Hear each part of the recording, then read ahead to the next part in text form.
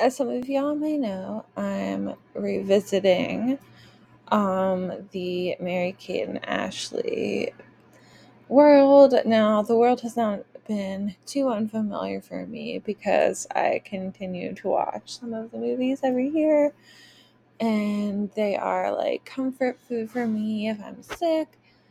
But there are definitely some that I haven't seen um, in ages, sometimes not even more than once. For example, when in Rome, I don't know what they were trying to, I think they were going for something artsy, but it's very like shaky camera work, like it makes me dizzy, like kind of like I was someone who can't really watch people play video games, and a lot of like, I don't know, the Blair Witch Project makes me nauseous, just the filming of it. And When in Rome is like the worst with that. I haven't seen The Challenge in ages. A lot of their like later straight to VHS work, I just haven't. Sweet 16 and License to Drive, which I'm just like, road trip to Utah, the Winter Olympics. Even at like 10, I was like, why? And anyway, so I'm revisiting some of those as well as some of the classics that, I love, but I don't watch that much. So Billboard Dad, which I think is one of the best because it's like legitimately funny. Like so many of these are just so corny, they're not actually funny, but Billboard Dad is absurdly, like, just its absurdity is funny. And I mean, Dr. Harold Abbott, like pre Everwood, and like lol, I forget his name, but he plays George in Seventh Heaven. He like voiced a ton of cartoons, like just, and like little baby um Spencer Hastings. So anyway, it's been interesting to revisit them, but there's some weird kind of tropey racism in a lot of these films. Like often if there is a villain, the villain is a black man. So in Billboard Dad, but then also in like um Double Toil and Trouble, which I think for the most part is like an amazing, absurdly ridiculous film. Like the black character who is on their side and like does like have a redemption arc is an unhoused person who is unhoused by choice because he doesn't want to work. He wants to become rich without doing anything. And it's just so tropey. Like no one talks like that. It's very much like of the like kind of 80s bootstraps narrative, and it's so racist. And then also when the witch changes him, like he's turned into a crow, not a turtle like the other two kind of weird adults. There's also a super racist pumpkin carving, and in Grandmother's House They Go, they pay an African American saxophonist playing on the street with like fried chicken. Literally, why are they even carrying that? Like just little weird, like it's not little racism, it's definitely racism, but it's like weird in the context of the film. It's like because it feels almost like randomly inserted on purpose. Like it's like, why would you do this? I don't know. But obviously this isn't something like I noticed um as a child, and so um like yeah, like just revisiting them like all kind of at once, it's like really um like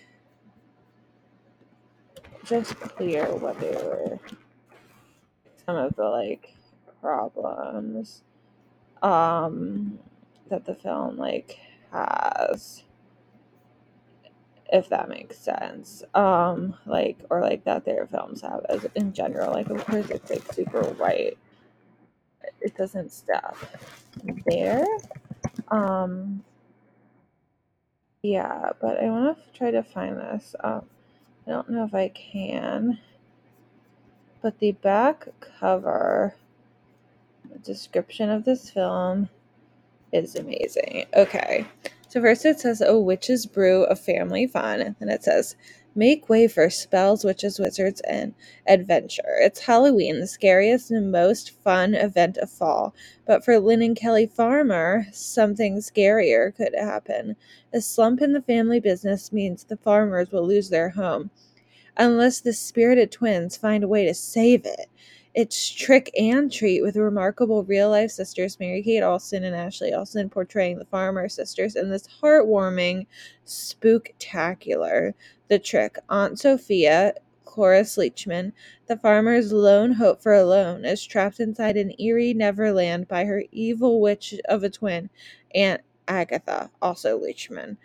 The treat, watching the girls turn the tables on Agatha by snatching her magical moonstone power source. Enjoy more excitement than you can shake a wand at as the farmers team up with a carefree hobo and other allies to break the spell on Aunt Sophia. So abracadabra, don't delay, load the discs, then push play for the most magical fun since Alice went to Wonderland and Dorothy went to Oz.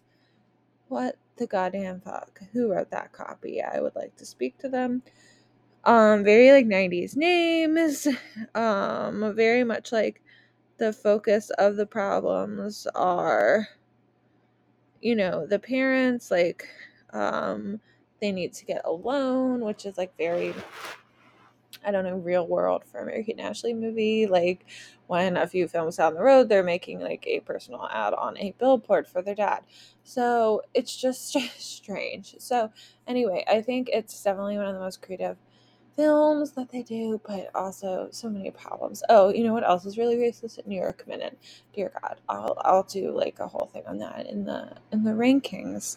But I've been sick. I've had a ear infection. I apparently now have chronic ear infections actually, and I've also had really bad allergies. So this has been kind of a low stakes project, I suppose.